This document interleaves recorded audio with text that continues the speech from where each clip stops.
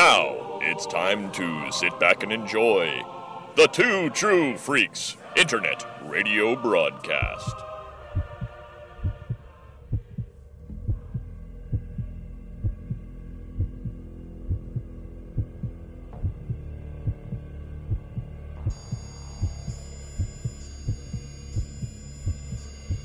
The Vault of Startling Monster Horror Tales of Terror!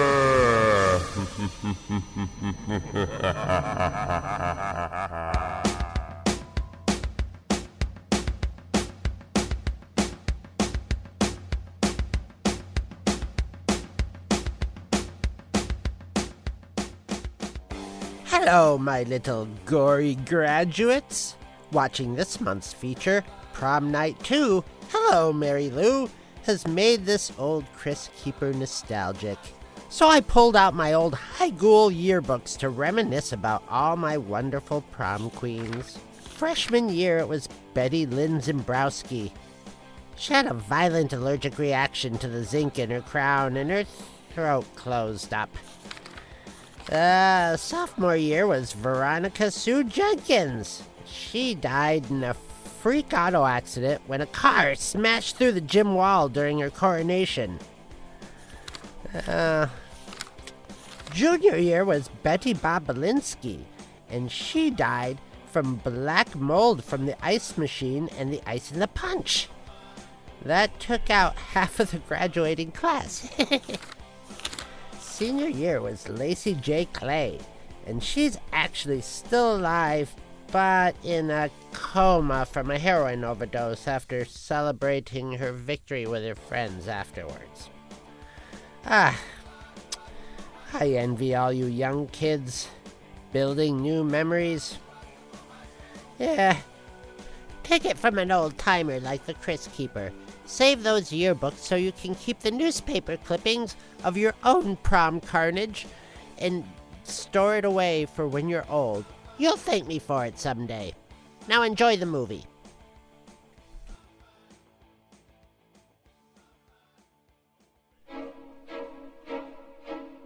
Hello, everyone, and welcome to the Vault of Startling Monster Horror Tales of Terror.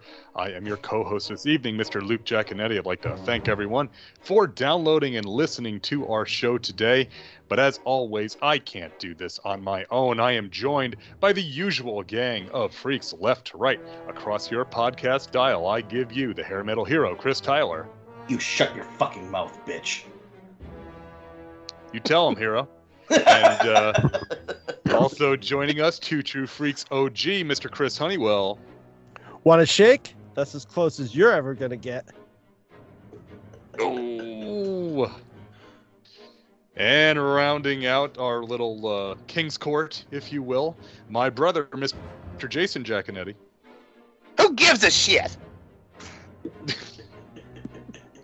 Okay, so my quote that we were talking about earlier that I have written down here, and it must have come later on in the movie because I hurriedly added it back to the top. That was my backup quote. And now I cannot remember who said this and why, but it's "We take care of the chemicals and the chemicals take care of us." It's the science teacher. Oh, Yeah. Okay, yes, okay, thank you. Yeah, he says that before. Oh, yes, the ropes perving her. science teacher. Yeah, Yes. Oh, I had so many quotes for this movie. I had so many quotes for this movie. Just I've in got case, the violence we see in our streets, TV sets, and movies. Movies. There's a few I really like. The one that I, kind of really amused me. No fucking wings. Yeah. So if you don't know what we're talking about now, I don't know what to do for you. So we are set your way back machine to 1987. First set it to 1957, then set it to 1987 because it is another horror rack hanger on. That's right, folks. It's Hello, Mary Lou, Prom Night 2. And I know what you're thinking, gentle podcast listener. It's like, wait a minute. Did I miss an episode where they talked about Prom Night? Nope. Why I bother? picked Prom Night 2 for this specifically because the purpose of this show is not just this series on this show is not just movies from the 80s. It's movies from the 80s that I remember seeing on the VHS rack, the video at a local mom and pop store or whatever, and I have an extremely specific memory of seeing the awesome VHS box for Hello Mary Lou Prom Night 2, 35 years ago when I was a kid. So for those who may not remember it, the most well-known one, of course, is the Virgin Vision cover. And it is a version of the movie one sheet. It's actually a little bit different. So it says Hello Mary Lou Prom Night 2 in red letters at the top. And we see Mary Lou Maloney laid to rest in her prom dress and crown and white gloves in a locker. So it looks like the locker is a coffin with her laid to rest in it. And on the VHS cover, there is flames all around her. And it has the text, in 1957, Mary Lou Maloney went up in flames. Now she's back and she's burning mad. This is a little bit different than the the theatrical one sheet, which did not have the flames. And it said it had a little bit different copy. It said, Mary Lou wants to be prom night so bad, even if it kills her again. It's also cut off. There's a little bit that you can see better on the one sheet that's cut off, where it's written on the locker next to it is Mary Lou loves, and it says Dave, and that's crossed out, and it says Duke, and that's crossed out, and Bud, and that's crossed out, and then it says Billy. Which again, it seems like a throwaway, but actually has something to do with the story. So Yeah. my recollection of this and why this has been on the Horror Rack Hanger-On list for many, many moons is I remember, and Jay will back me up on this, there were several grocery stores when we were kids growing up in New York that also did movie rentals. And there were several stores we went to on a regular rotation, but there were some we went to like once in a while. Like our mom for work would have to sometimes drive to some oddball places, and we might stop at some of these stores once in a while. And we were at not the normal ShopRite, but another ShopRite that we'd go to very, very rarely. And we had to go to the service desk. It must have been for a rain check. That's the only reason we'd ever go to the service desk. And they had the VHS tapes. Yes, it was probably the ShopRite in Mount Kisco. Yeah. and I remember this, that my mom is getting the rain check, and we're looking at the tapes, and I saw the cover for Hello Mary Lou Prom Night 2 with Mary Lou Maloney laid to rest in the locker, and that image has stuck with me for 35 years, and so you knew we were going to cover this on the Horror Rack Hanger-On. Well, I've always had the impression that this movie was one of those things. Isn't this one of those deals where it's not in any kind of continuity with the original Prom Night, and it was just sort of a script that somebody developed, and then they said, let's make this Prom Night too because there's a prom in it, and we can. The only connection between them. So this was originally written under the title The Haunting of Hamilton High, which is a pretty cool title in and of itself. But the only connection between the two is that both films are set at Hamilton High School. Oh. Okay. Now there is no other connective tissue. There is. There's a huge connection. You're missing it. No. Brock Simpson Yeah. plays Josh in this movie. In the original, he played young Nick. He's the kid. He's Nicholas when he's young. And then in 3 and 4, he plays Father Conlon or Colin. But 3 and 4, yes, three is a sequel to 2, and 4 is unrelated. In 3 and 4, excuse me, I take that back. In 3, he plays Larry, a completely different character. But even though, spoiler alert early, guys, he dies in this movie, right? He plays a different character named Larry in 3, and then in 4, he plays Father Conlon. None of them to do with each other. He is the connective tissue. He is Reggie. I was just going to say he's Reggie. Except he's just like a disconnected Reggie. He doesn't even, it's nothing. So he's an that actor is who's decided to make his life go into cons to sell all the Prom Night movies. We're watching this the other day, and Luke says, it's not. I go, this movie has nothing to do with the first one. Luke goes, yeah, they're not related. And I said, I found the connection, and then I didn't tell you guys because I wanted to surprise you with it, right? Yeah. And it's so literally that is the connection. This guy, Brock Simpson, who sure he's still alive. hang on before I say that. He was born in 1968. He's from Montreal, Quebec, Canada. Right? So looks like he's still alive. He must go around, and he was in Prom Night 4. I'm looking what else here. Liar's Edge. Nothing I've ever seen. Prom Night 2. Yeah, that's pretty much what he's in. He's in a lot of prom nights. And that's his whole career. So I'm sure he has gone on the circuit, maybe in the French Canadian provinces. Yeah. You may know me from such movies as Prom Night, Prom Night 2, Prom Night 3. And Prom Night 4. Well, okay. That notwithstanding, the thing that so Prom Night, the original Prom Night with Jamie Lee Curtis and Leslie Nielsen. Okay, I remember seeing that on like Channel 11. You know, it's okay. About the best. I know Leonard Maltin in his movie guide has a great review of Prom Night. He says it's not the worst of these types of movies, but that's the best you can say about it. And it's kind of how I feel about Prom Night. Prom Night to me it's fine. Everybody remembers that one. It's got an okay VHS box with Jamie Lee Curtis holding the flowers with the axe in it. But yeah, Jamie Lee Curtis is like the only thing really going for it seems. Well, that and it's got Leslie Nielsen in a non-comedy role, which is always amusing, to me. Yeah. But this one is the one that to me is more bang for the buck if you're going to rent this, because this movie is is an absolute hoot. It's like I think it's a better movie than the first one, and it's got some really friggin' funny parts in it, but it's also really creative, and for its budget, I think it's pretty well made. I don't know if you guys know much about the production of this because I know nothing, but I have like some theory because like watching this movie, the first half of this movie is like just a really everything. The script is solid, but the like editing and the cinematography and the just general storytelling in the first half of it is like head and shoulders above the average. It's like really, and it feels like in the second half of the movie maybe they either ran out of money or switched editors or had to hurry up or something. Because it's sort of, there's more like continuity errors. But the first half of the movie, there's like moments of it that were almost had that like Twin Peaks Blue Velvet era David Lynch stuff because of the slow-mo and the setting in the 50s.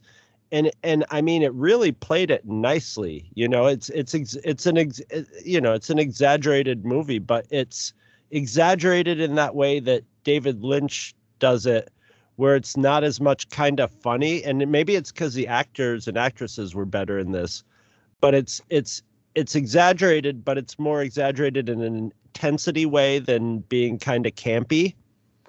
And the first half of this, I was like, wow, this is really inventive, and I'm not putting down the second half because the second half was just sort of turns into like Nightmare on Elm Street or something. You know, and it's really fun. Sometimes it's really original, sometimes it's really derivative, but the derivative stuff in it is fun too, and I was very pleasantly surprised. There's some stuff in this besides. Okay, go ahead, Jay. Actually, one of the LA Times reviews that gave it a positive review called it the Blue Velvet of high school horror. Wow! Whoa! Just playing some credence, folks. It's not just us saying it. Even in 1987, someone else said the same thing. There's that scene where her friend who commits suicide later on, well, like 2 scenes later on, but where her friend runs off and is just like, "Oh, you guys with your stupid problems," and runs off into the gym. And she goes in to talk to her, and her friend's like, and this happened, and we're watching it and putting together that she's pregnant immediately because they set it all up, and immediately this really syrupy, right out of a TV, like after school special music is playing, but like the actresses are selling it, and I was just like, this is a David Lynch movie, because I should be laughing at this and be going, oh Jesus, but this is it's selling it, and it's just weird random mood, and the whole it's very just several levels above the average slasher movie. Yeah. Yeah, the setup going into this, I mean, it takes its time to really lay out the history of everything that is about to come to light as you watch the movie. And I was kind of surprised by that. I was like, all right, yeah, it is. It's definitely over the top at certain points. But I mean, you could this beginning, you could strip it down and it would be like a Lifetime murder mystery movie. Like, who, is this guy ever going to get caught for killing her back in the 50s? Like, there's definitely a way that this could have been done a little less cheesy. But I mean, I love the cheese of this. Don't get me wrong. I did. Well, right. I got totally sucked in. There's. Yeah. Well, there's a cheesy aspect. It sound more like a serious movie, because this is definitely not made to be like a serious take on the slasher genre. No. It's supposed to be fun and campy, and it is. And when it does it in a witty, fun way too. So but the horror aspects still work though. The comparisons, I think, to Nightmare on Elm Street are legit, and the other one. From a visual standpoint, there's a couple of callbacks to. Here's a shout out for longtime listeners. The very first movie we covered on this podcast, which was Prince of Darkness. Okay, what do we get at one point? Okay, so let's just give kind of the setup here. So in 1957, prom queen Mary Lou Maloney. Okay, she is at the prom where she is with her date Bill. Okay. Bill, and she ditches Bill to go make out with her ex-boyfriend Buddy, and they are getting it on backstage. Oh yeah. Okay, it's Buddy Cooper, and Bill is incensed by this, and he steals a stink bomb from a kid that's going to set it off into John. And when she is on stage, about to get her crown, never mind the cape, just get me the damn crown. He climbs up into the rafters, and instead of dumping a bucket of pig's blood on her, he throws the smoke bomb, and it catches her dress on fire. And this being the 50s, the material is highly flammable. Highly flammable. And Mary Lou goes up, and she dies there, burnt to death at the prom. And now 30 years later, okay, teen girl Vicky, who is played by Wendy Leon, okay, who you might remember as Prissy Andrews from Anne of Green Gables. Okay, so just shit. That was driving me nuts. I was like, where do I know her from? Yeah, well, now you've seen all of Priss. Okay, let's just. I guess so. Yeah, but well, she also was the secretary in Shape of Water. That one, like, that's many years later. She's quite older at that point. So. A few years after that. So she is looking for some stuff to use to make a new dress for prom because her strict mom won't let her buy a new dress. She opens this case in the prop room, and somehow this case, which has the prom queen sash and the crown and stuff from 1957, this also somehow had Mary Lou's spirit in it, and Mary Lou begins to possess Vicky because she still wants to be prom queen. And you thought the 2000s invented that super prom queen bitch genre. No, here it is in the 80s. Okay, hang on. Hang on. Like, I know someone might be asking yourself going, wait, she burned to death and they saved the sash and crown? Yes. Well, they scraped the charred skin off it. And like, people are like, you take it to the dry cleaners. They sent it to the dry cleaners. Yeah, come on. Because someone's like, oh my God, she died and you saved it? Yes. Of course you said. You don't know when you're going to need it again. You don't know when you're going to need it. So, but the callback to Prince of Darkness. So Mary Lou is starting to take over Vicky, possess her, and that is a whole bit of commentary in and of itself. A little Nightmare on Elm Street too, also. Yeah, yeah. But she's in her bedroom, and the rocking horse gets like a tongue and starts making eyes at her, which is a little. That's the Chris Hero school of filmmaking. That's creepy. And oh my God! Oh my God! She tries to make out with a girl too. Yep. Yes. Yes. That's another Nightmare on Elm Street too. Yeah. But then what happens to the mirror? The mirror turns into liquid, which is Prince of Darkness. Yeah. Right? Yeah. And then they do a similar bit. This bit is friggin' fantastic. Yes. When Mary Lou finally takes it over for good in the school, it's the blackboard that turns into liquid. And it's like, I'm watching this, and it's been a while since I've seen this, but that still looks really damn good. Yeah, I mean, that looks incredible. And you know how they finally sell it. This is the thing about this movie is this is like and you can't slag other slasher movies because this movie seems like it had more time and more money to put more effort into it. Because with that Blackboard thing is they could have done the mirror gag. They did the mirror gag again with Blackwater, but they also animated like all the letters of the words on the chalkboard swirling around. And then when the chalkboard, and then to just sell it perfectly at the end, when the chalkboard goes back to a normal chalkboard, all the letters are just sort of like scattered around the chalkboard like they'd been caught in a whirlpool. And, you know, that's great detail, you know, for a movie like this where you don't need it, you know, but it really adds a lot to the enjoyment of the movie.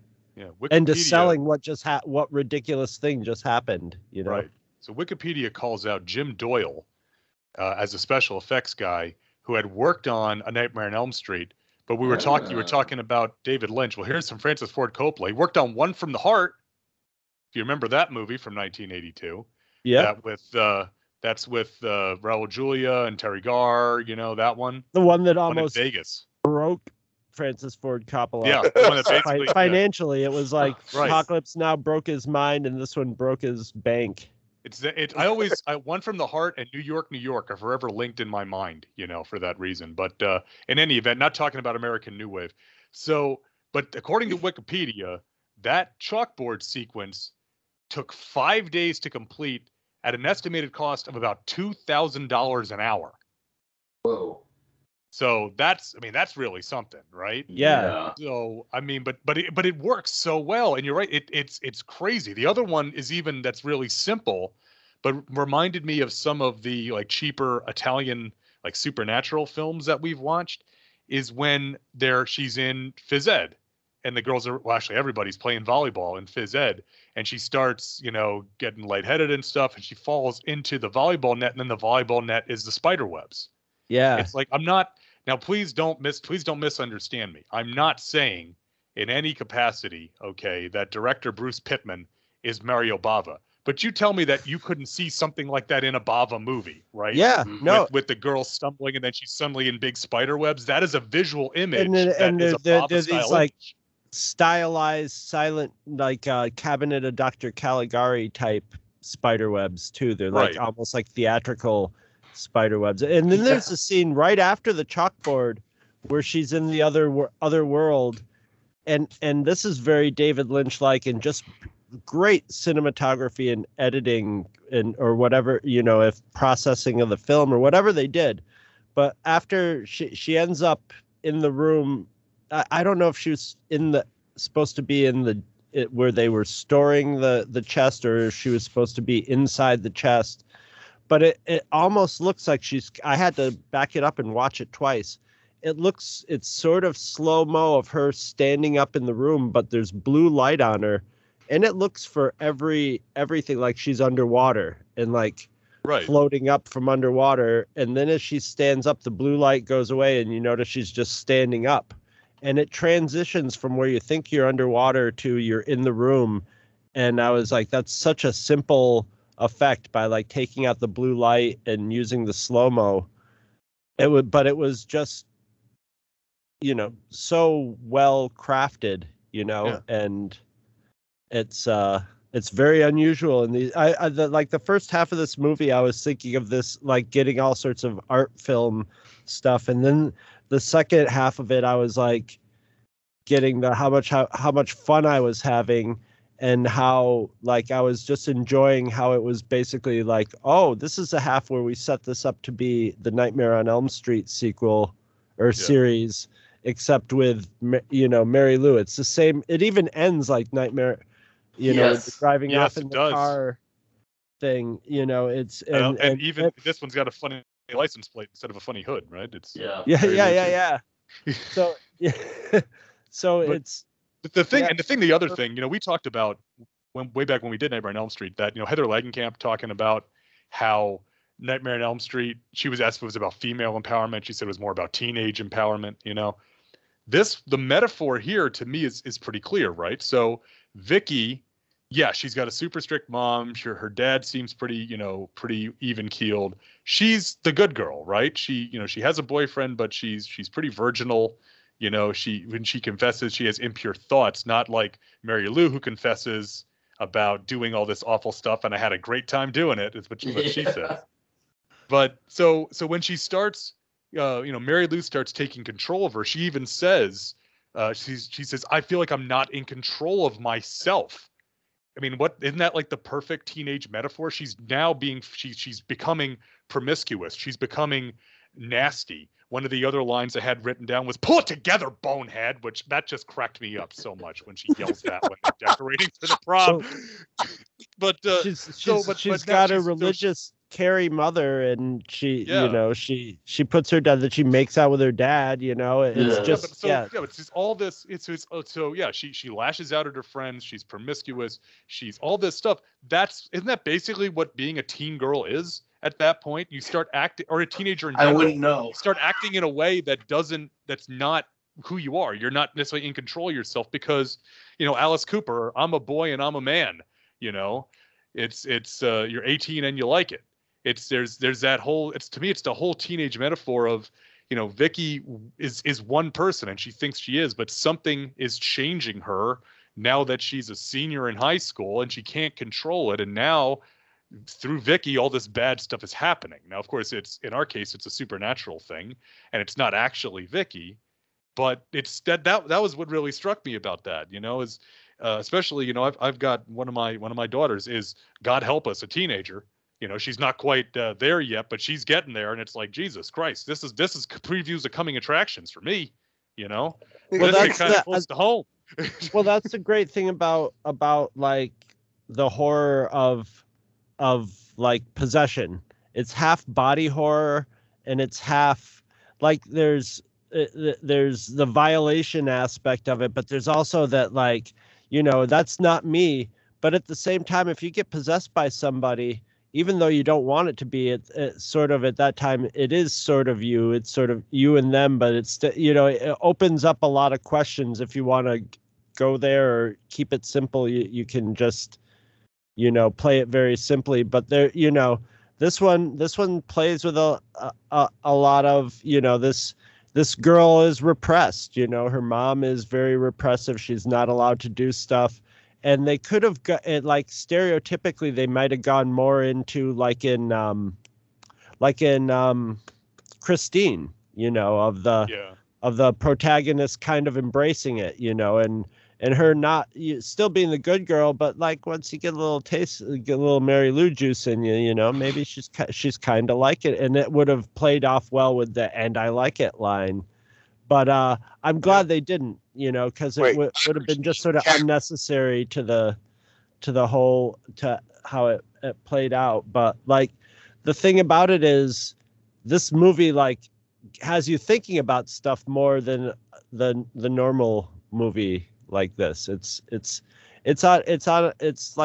almost like they brought in like John Carpenter to direct it or something. I don't think it's quite up to a John Carpenter level, but it's getting in that realm of more thought up, maybe more like Darkman or something like that. I don't know. Maybe the expectations are lower because it's a slasher movie, but maybe the expectations are lower because it's Prom Night 2. Right, and it's a sequel slasher movie. Yeah, exactly.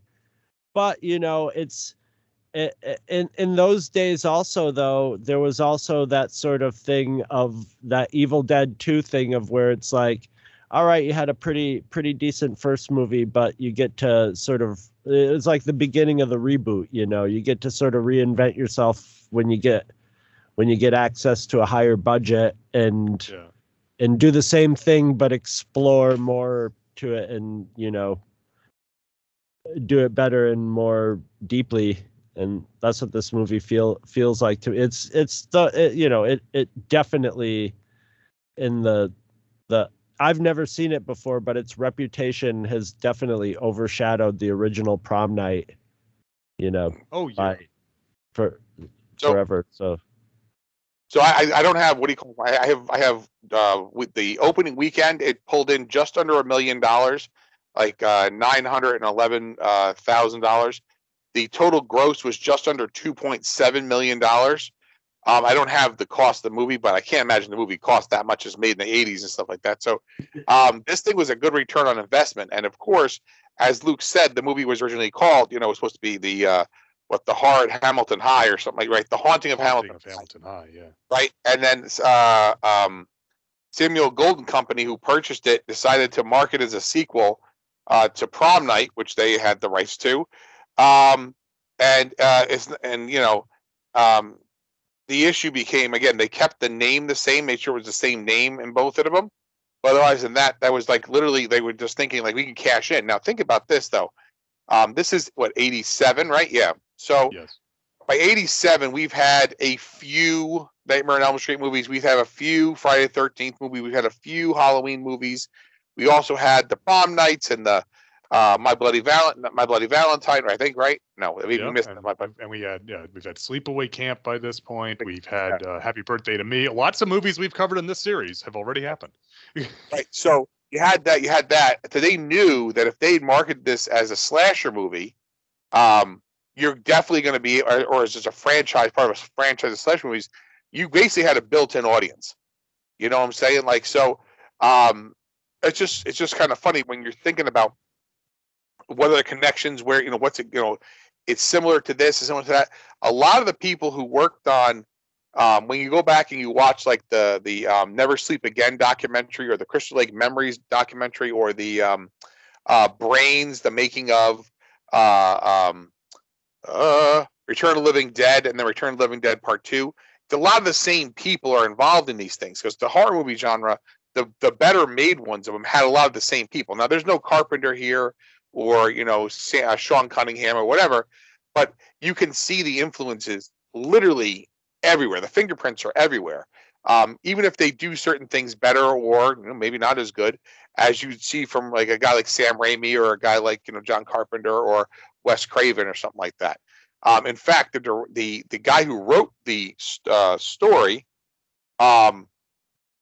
whose name is escaping me now, Ron Oliver is the writer. Yep. Ron Oliver, who actually had his actual phone number used for a good time call. It was his actual phone number, and no one called it, which is crazy. Yeah. He actually had to do some of the reshoots, right? Some of the pickups and stuff like that. But he'd never been a director before, so he didn't know how to do it. So he get in contact with Wes Craven, and Wes Craven said, well, you got to make sure you do. Oh, crap, I just lost it. I had it in front of me. I can find it. So he called Wes Craven and said, what do we got to do to, kind of make sure I do these right? So Wes Craven's advice to him was, give them a scare, give them a hard-on, and then send them home. And I'm like, does that not describe like Wes Craven movies from this, kind of thing, right? He's like, hey, look, this is what I'm going to do, okay? I feel like Wes Craven's like this movie definitely takes you, it runs the gamut. I mean, I said, that now you've definitely seen all of Pris Andrews from Anne of Green Gables. I mean, the whole sequence with it's Vicky and Monica, I think, in the locker room. Okay. Yep. And so she is, she's still, Vicky is now basically fully under control of Mary Lou. She is being very aloof to her friends. She's only really interested in her boyfriend Craig at this point. She's their friend Jess has killed herself, which this is the crazy thing. Okay, so they introduce the teen pregnancy subplot, and then the next time we see Jess, it sets up where she is killed by the spirit of Mary Lou, because she is starting to pick the plastic jewel out of the prom queen tiara. And so her spirit comes in with all the material from the cape, hangs her, and then defenestrates her, right? Throws her out the window. And they assume that she's a suicide. What's incredible is they never say that, she was distraught because she was pregnant and she didn't know what to do. And they never make any mention of that. That's left to us, the audience, to fill in for ourselves. They just let it hang over, and they let it hang over. But they never think to cancel the prom. No, And they why make would you do make a that? plot They point of mention that. it. They make a plot point of that. But then, okay, so Vicky, possessed by Mary Lou, comes on to Monica in the shower, like you said, because remember, now she's a promiscuous girl because now she's possessed by this bad girl from the 50s, right? Back when everything was much more wholesome back in the 50s, unlike now in the 80s, right? So so she starts coming on to her, and at first you think maybe Monica's into it, you know, but then no, Monica's like, no, knock it off. And they're both bare ass naked. So you get to see, like, you know, full frontal on Wendy Leon, okay? And then she comes and she's chasing her through, and they're still naked. Although I think Monica puts on a towel when she's running away, which is, you know, the concealing power of a towel as you're running. Oh yes. And so you know, Vicky Mary Lou is stalking her through, and she finds her in the locker and crushes all the lockers with like psychic powers. And there's like, I mean, Lucio Fulci would be proud of the amount of oatmeal that is pouring out of this locker. Yes. Oh God, yeah. Yes, And I mean, the blood was pretty gross, but the gray matter coming out of the top of the locker was the icing, the gray icing on the red cake. But I mean, that's like, Jay, that's like you just said, right? Give them a hard on and give them a scare. So you got these two girls running around. You know, all the dudes there like, oh fuck yeah, man. And then it's like, oh, you're hiding in the locker. And it's like, I can honestly say, I've seen people killed inside of small spaces like that. I've never seen them, you know, their supernatural telekinesis to smush them like that. That scene is so incredibly awesome. Yes. I don't mean to sound just a fan out here, but oh my God, that is so neat. No, the practical effect is very nice too. It's not very expecting realistic. And it's, you know, it's just, you know, and that's it, man. Hot damn. And then of course, because it's 1987, we have to have a joke right after, right? Yep. So she goes out of the girls' locker room and hangs a sign that says "out of order."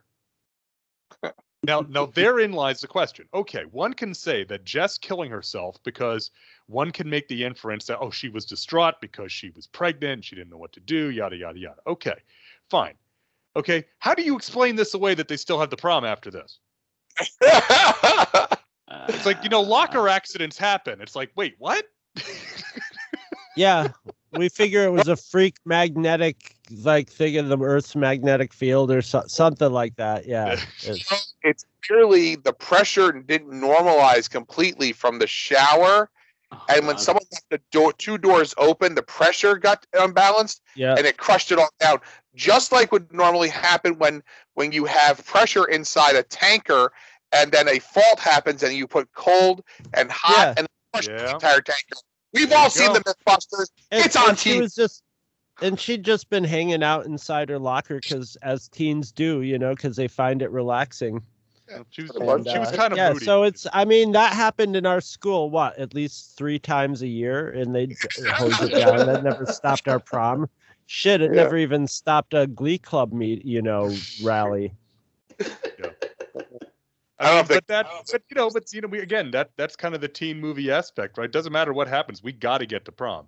I constantly think back to the movie. It's in the title, so they're not canceling the prom. It's not canceled prom. It's not Stag Party too. Not another teen movie. Remember, there's the sign on the school sign that says Monday, first day of school.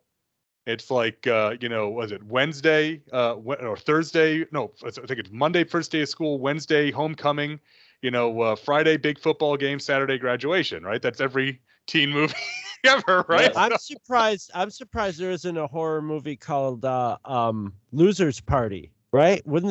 Did you guys ever have? I mean, is that I think every party I went to was a losers party in high school. Well, the losers party was the party that was on the night of prom night. So anybody who didn't go to prom went to the losers party, and it was usually out in the woods by the river somewhere, and everybody would go and get drunk. And losers part. And at the end of the prom, a lot of the people from the prom would go to the losers party because all their friends were there.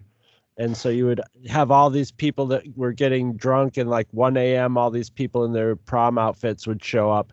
And it would be a great zombie movie because the zombies start at the losers party. And then by the time the prom people get there, you have a whole fresh batch of people in light colored outfits to get splashed with blood and eaten. So I'm going to say this, though. as somebody who did not attend his prom because I was at a track meet. Yeah, I had track that day. I don't know if there was ever that was happening, but I mean, in every teen movie, we've ever seen, there clearly is the big party where they're all trying. Isn't that the whole idea of Can't Hardly Wait? Yeah. And like I got to have sex tonight. I got sex tonight. Then we found another band. Anyway, so before I forget, like, I think that girl's suicide sort of worked really well in the story wise, because it sort of hung over everything. And in 1986, in these kind of families, in these movies, and the Nightmare on Elm Street type of movies, are not going to be like, hey, let's talk about your friend's suicide. So it's just sort of this thing that's hanging. But it would explain to everybody around her a lot of her weird behavior. So instead of going like, instead of like Nightmare on Elm Street, where they're like, yeah, whatever, they sort of slough it off and just be like, well, her friend did just kill herself, so she's going to be acting up. The only one who doesn't give her any slack for her friend killing herself seems to be her mother, is the one who doesn't seem to change any sort. But everybody else is just like, yeah, she's going to scream in class every once in a while and yell at everybody and run out, And I said this in the chat, but this movie has a fantastic Hassan chop when Vicky slaps Kelly across the damn face right in the middle of class. Straight to the mush. Also, I mean, but this is my note. It's Hassan chop, even have it underlined, When somebody, and for the people who watch Nick Cage Prisoners of Ghostland, it has a kung fu fight and in the middle of it, Nicolas Cage says, "Hi fucking yeah." But I do want to say. The opposite end of the Hassan chop is this is the first movie where I saw somebody knock somebody unconscious with a shoe. Yeah. A good solid, you get better miles from a cheap pair of sneakers, right? So I mean, a good solid, shoe that can act as a slapjack. Yeah. And it makes sense because it's his son. He doesn't want to injure him. He just wants to knock him out. But it's just, you never see somebody knock somebody out with the heel of a shoe. Well, maybe if it's maybe with like a foot in it. If you're kicking him, but like, just picking up this kid's loafers and just going whack on the back of the head. The reaction should be like, "Ow! What the fuck are you doing?" That guy's kind of. I mean, Craig is kind of a dweeb, and this movie's like, and he's like, when he's running after that, and he's like falling down the stairs and stuff. He's like, "Oh man, what are you doing?" Speaking of dweeb, the only character that I was like waiting to die was Helmet Head Potato Licking Kid. Oh, Josh, yeah. And he got better as the movie went on. He got more like appealing as a character, but still, he had that weird, like, me. I don't like people. I don't like little kids to young adults that have that weird big, Linus head and helmet head sort of thing going on. And he has that, and he was the only like sort of purposely obnoxious character in it, but they humanized him towards the end. But I remember going, I can't wait for this guy to shuffle off. And then when he did, wait a minute, they humanize him. They humanize him towards the end. You mean, okay, so he is mad that somehow no one notices that the girl he asked to prom got crushed to death by lockers and turned into red oatmeal. Okay, good and he's point. mad. He's mad that she's not there, so he gets pissed at her, and then the head bitch in charge comes in, and he basically blackmails her into sexually servicing him to change the vote for the prom queen. This is how they humanize the character you like. I'm gonna write that down, Chris. Sounds like the 80s to me. Touche. And with that kid without, that's. You knew my price. I mean, it's like, it's like you kind of, I like that because you kind of feel like, okay, Josh is a pretty good guy, right? I mean, he's really sweet with Monica. He's not, he does something when Kelly comes into his little awkward AV and obnoxious lab. in class, but with a heart of gold. Yeah, and when Kelly comes into his AV lab the first time, Okay, she's offering him cash. I mean, fucking money, man. I mean, that's $1987 too that she's offering him, man. That's not chump change. But and he buy a lot of something, floppies with that. That's right. Got a lot of floppies, man. Yeah, well, well, you know how the Always got fabulous floppies, furry freak right? brothers said, "Dope will get you through times of no money better than money will get you through times of no dope." That's just what blowjobs are for teenagers. But no, but we see that Blowjobs are dope for teenagers. Yeah, And I mean, he types dope something. is dope for teenagers too, but He types something on the keyboard. We don't see what it is, but she's mad at him, so you can again assume it.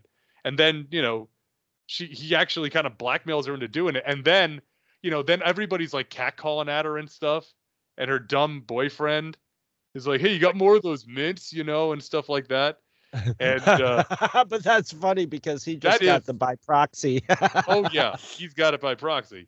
But then, of course, Josh gets death by Macintoshed. Yeah.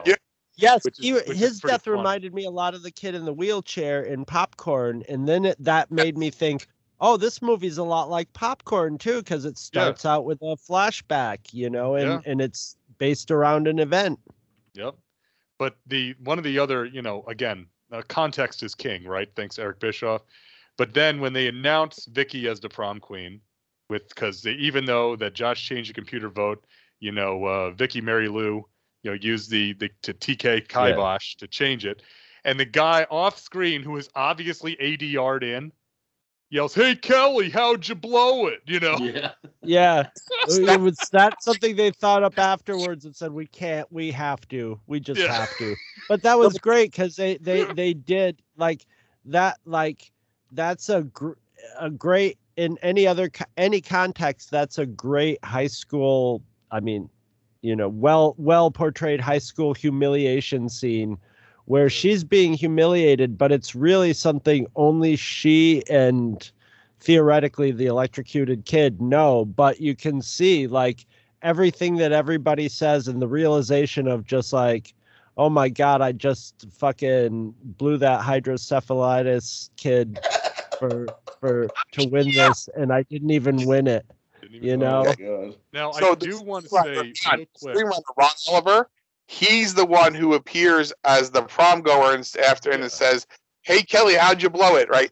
That's because I don't know if it was in the original script or not, but he was like, "Well, I'll just do it because you know why? That's cheap." He clearly didn't get paid to do any of the other stuff, so he's like, "Go film the rest of the movie." Okay, do the pickups. Why? We're paying you to be the screenwriter. He's the one who said it. I do want to say that Terry Hawks, who plays Kelly in this movie, she also was in Killer Party, another slasher movie that I am a big fan of because it's very funny movie. Killer Party. You want to talk about a movie with fake out, like a fake out opening? Killer Party has 2 fake out openings. It fakes you out and then it fakes you out again in the span of like 10 minutes. It's actually quite brilliant. But Terry Hawks probably best known as the second American voice actress for Sailor Moon. Yeah. So like Sailor Moon R, S, Super S, that era, she was the dubbed voice of Serena on Sailor Moon. So so if you were watching the whole bit with the other cats from the future, and R had Professor Tumo and all them, then you probably were hearing Terry Hawks. It's not a Tumo. It's Professor Tumo. He's got the glasses and everything, man. She also was in an episode of Forever Night, so she's got that going on, But which most of us caught the very beginnings of after that was Silk Stockings as well. After Raw would end. Yeah. Right? Well, I've seen the beginning of dozens of episodes of Silk Stockings because of the end of Raw, but that is for another show. The other thing I like in there, so Kelly, just to kind of close the book on her, quite literally, she gets killed when Mary Lou starts going on her Carrie rampage. After okay, so Michael Ironsides is Bill. That's the principal, but who was the one who killed her? He freaking shoots Vicky right in the damn chest after she gets crowned in front of everybody. And nobody panics and runs out. They're literally firing off a gun in a gymnasium, and nobody runs out. Everyone just kind of stands there in shock. But obs. And then so zombie Mary Lou pops up and starts going Carrie and stuff. Well, Kelly gets killed by the big neon light, like neon bolt. It's like she was literally killed by the 80s. You know? Oh, like so many young men and women. Oh yeah, Now, of course, all that reminded me of everything in it. Has the neon, the dress, the hair, all in one image. Yeah, it's very well done. The only thing that it made me think of, and this is more indicative of me than anything else, it's kind of like Beef in Phantom of the Paradise getting killed with the lightning bolt when he's electrocuted on stage, you know? Except this time nobody's cheering when she's getting killed, right? So it's a little bit different context. But yeah, this I mean, like I said, this one, you know, I'd always had this one penciled because, man, it is such a hoot from beginning to end, because I really do like the setup and I like the story, but then it's not like it's so super serious and important because it's having a good time with it. So you, as the audience, tend to have a good time with it. Yeah. Just enjoying it. Yeah. It's a ride. Well, and talk about rides, you know, the bit with when you know, Vicky Mary Lou grabs Craig and drags him off after she's you know, crushed Monica. You know, I applaud any movie with a good application of a Denver jockstrap, and man, she cinches it in on him, doesn't she? You know, she's like, yeah, just right up in there. You know, it's the only appropriate way. Good finishing move, but oh yeah, and I mean that literally. But you. Anyway. Like I said, I'm not sure what else we can say about this movie. This is it's just a lot of fun. If you want to see this movie, it's on YouTube, right? I mean, well, it was. It is also currently on Amazon Prime, where you watch it through IMDb. Yes. Which means there's commercials, which if you forget they're coming, are a little jarring. Because I forgot it was coming, and then all of a sudden it goes, hey, holy shit, you know, kind of thing. Now, you want, go on. Well, okay, sorry, I was just saying, if you want to get this thing, it is available. I'm looking for it. Prom Night. Sorry, excuse me. I had it in front of me, and now it dropped off. Because there is no such thing as the Prom Night Collection, where it has all of them together.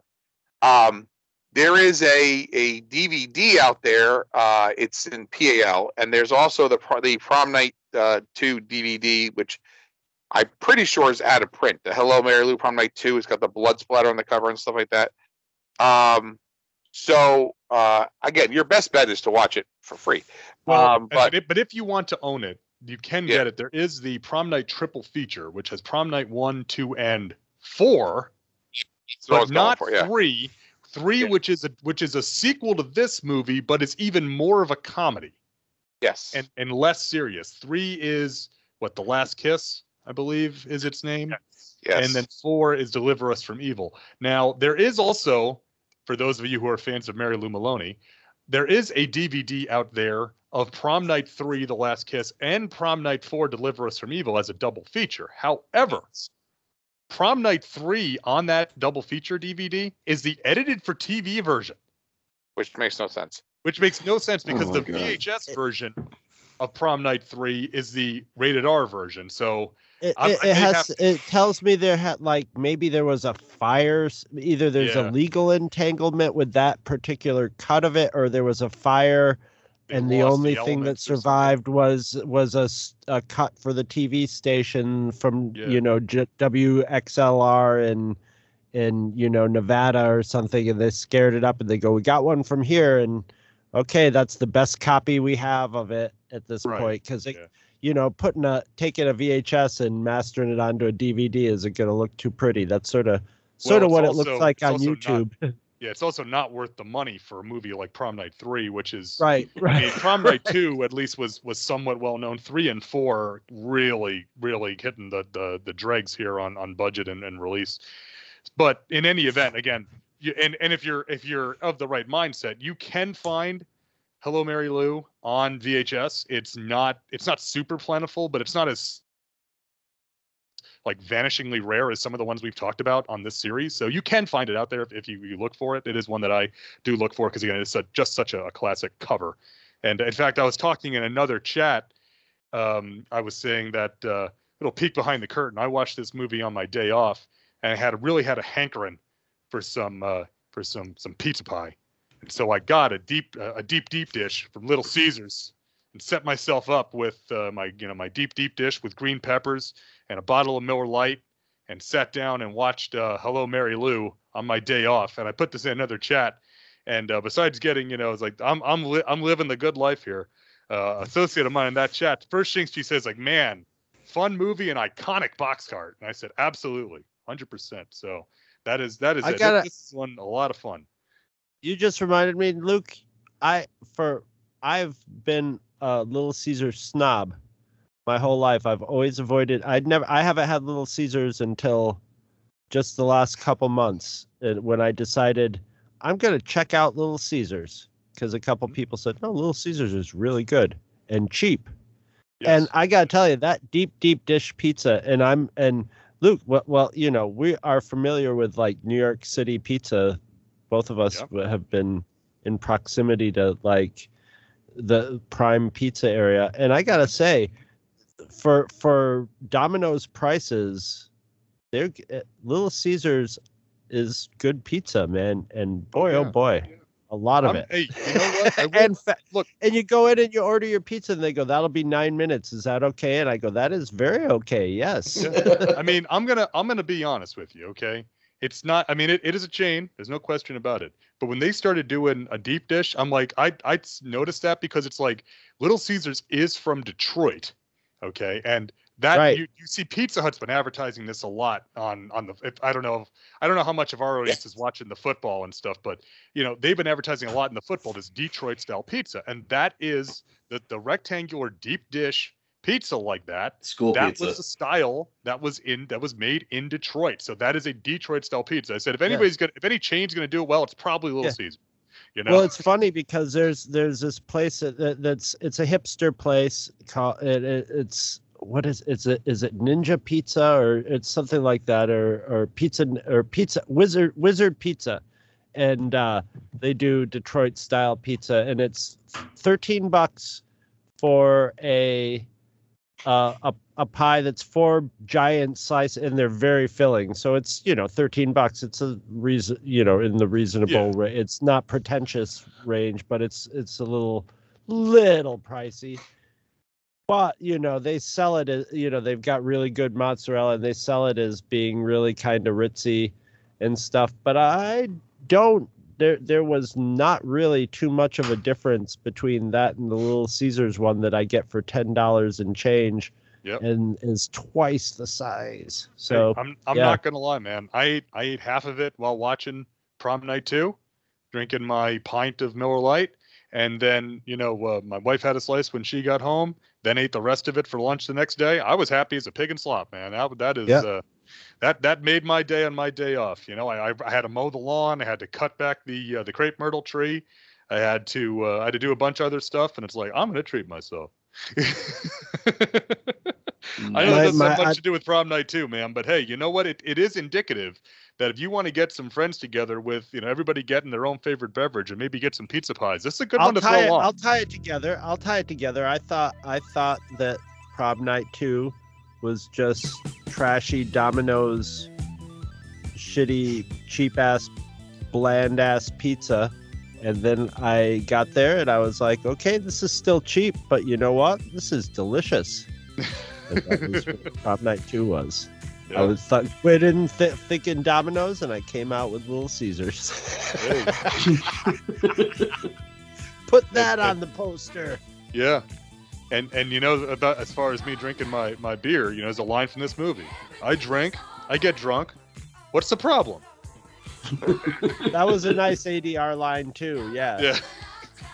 Because his lips are not really moving, Although she's like, I spent $60 on my hair. Do not mess it up. You see a lot of the back of his head in those scenes. Yeah. But no, like I said, I mean, it's Jay is right. Go if we've been talking about this and you sound like, hey, this sounds like fun. Go grab. You can't go wrong watching it on IMDb TV through Amazon Prime. If you've got a Kindle or a Fire, you can go into the Prime Video app and stream it directly from there, which I did not realize until I was futzing around with my because I had gone on through IMDb TV and thrown a bunch of stuff into the into my watch list, and I was kind of just futzing around. I've just got like a Kindle Fire 7. I don't even have like a newer one. Mine's a few years old. And sure enough, in the Amazon Video app, it's had Hello, Mary Lou. And sure enough, hit it, just starts playing, and it'll have some commercials in there. But it's like, I don't care about that. I'm cheap, right? This one's an easy rec. Oh, go ahead. No, I ended up watching the DVD. But if you've never seen this and you're curious, there you go. It's free. Yeah, it's such an easy recommendation because if you're watching these kinds of movies already, then I know, and you haven't seen this one, then I already know ahead of time you're in for a treat. It's one of those ones where it's just like, if you're already watching Freddy and Jason and all that, you're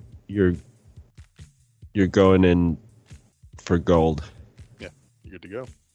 Does anyone have any last thoughts on Hello, Mary Lou? You can't make a radio out of a potato, but you can make a battery out of a potato. This is very true. You can make a you can also cook a hot dog with a 9-volt battery. Yeah. Yeah, you can. I saw that movie. Wasn't that Midnight Express? Yeah. Very true. No, that was just the meatballs. Yeah. Yes. Yeah. But yeah. I mean, I think it's time to sign off, guys, and all I can say is see you later, alligator. Let's cruise. Tom Cruise. Thank you, Crow. No Tom Cruise. No.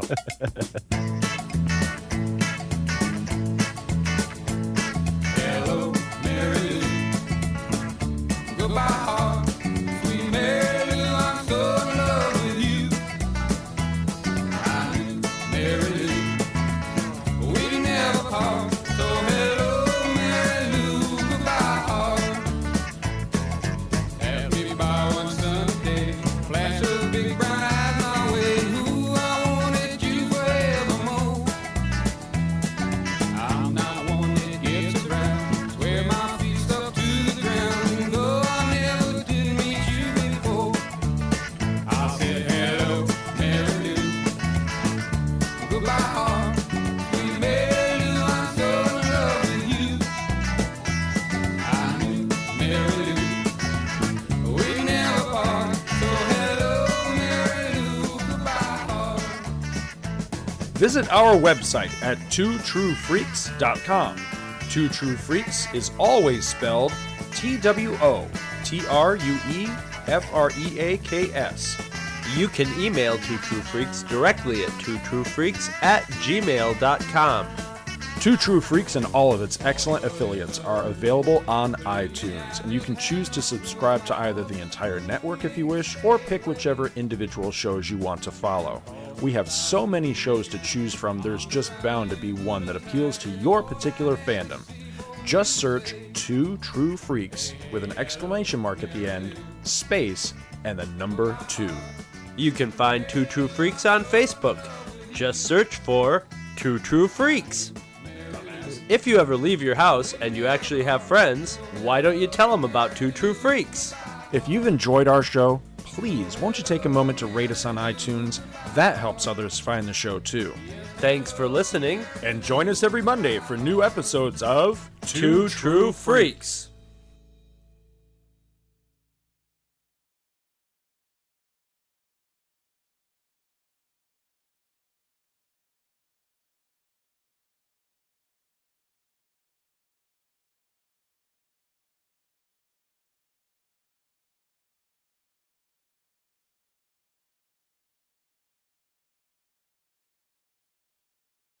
Two True Freaks has been brought to you today by Damanzo Corps of Milan, Italy, and by the letters F and U.